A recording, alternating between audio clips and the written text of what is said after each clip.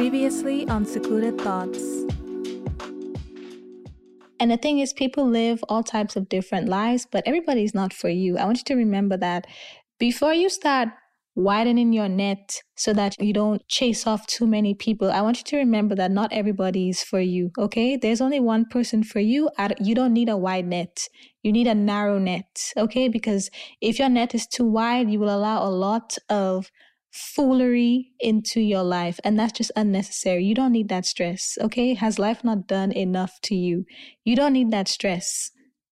So if you say 2023 is the year that you want to get healthy, the year that you want to have a healthy lifestyle, you want to work out, you want to eat better, you want to feel better, you want to prioritize your mental health, you want to prioritize journaling, you want to prioritize your relationship with God, does it make sense for you to date somebody who's a crackhead?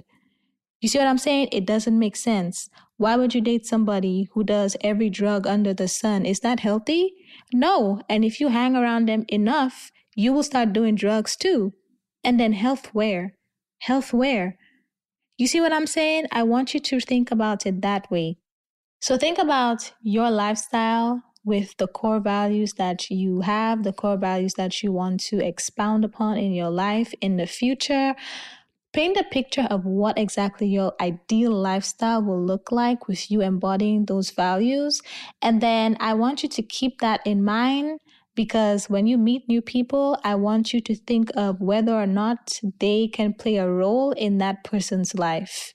So if you're prioritizing health this year, why are you hanging out with people who do every drug under the sun? If you want to start working out this year and you just want somebody to do it with so bad, but the person, the friend, or whoever you are leaning on to be your accountability partner is the one, quote unquote, holding you back because they have yet to make any progress, they have yet to show up, get a trainer. Get somebody else. Do it in your comfort of your home. Find somebody else. Stop making allowances and room for the people who are only going to get you to compromise on those core values. You stay focused on what it is you want, and then the right people will come into your life. But when the wrong ones try, you need to set some boundaries.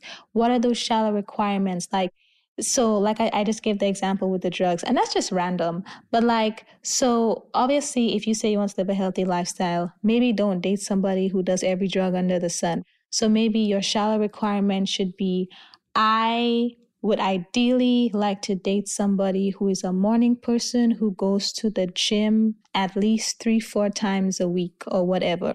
That's just to give you an idea of the type of person, the type of people who can be around this version of you with the core values that you have. If family is a high priority for you, if it's a core value for you, now everybody has their own level of family issues. So I'm not saying you should completely cut somebody off who has issues with their family, but what are they doing about it? You know what I'm saying?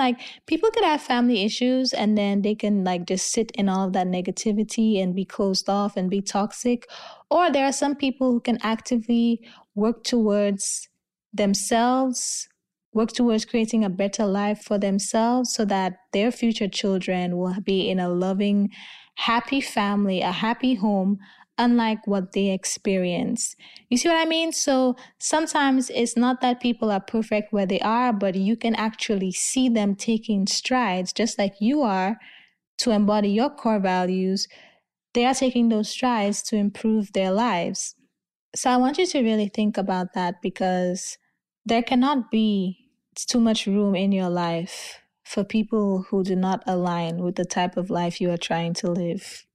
For people who directly go against your core values, strongly against it, strongly at the end of the spectrum.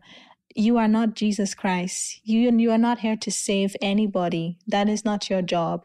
Focus on the people that align with where you are going.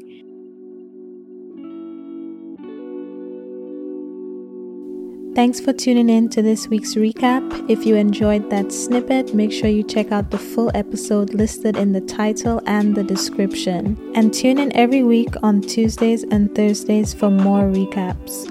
Also, if you know someone who needs to hear this, make sure you share this episode with them.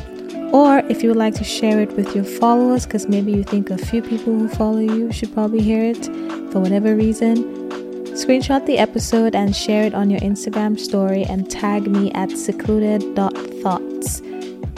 Thanks again for listening, and make sure you subscribe and leave a 5-star rating and a written review on Apple Podcasts or Spotify or wherever you listen.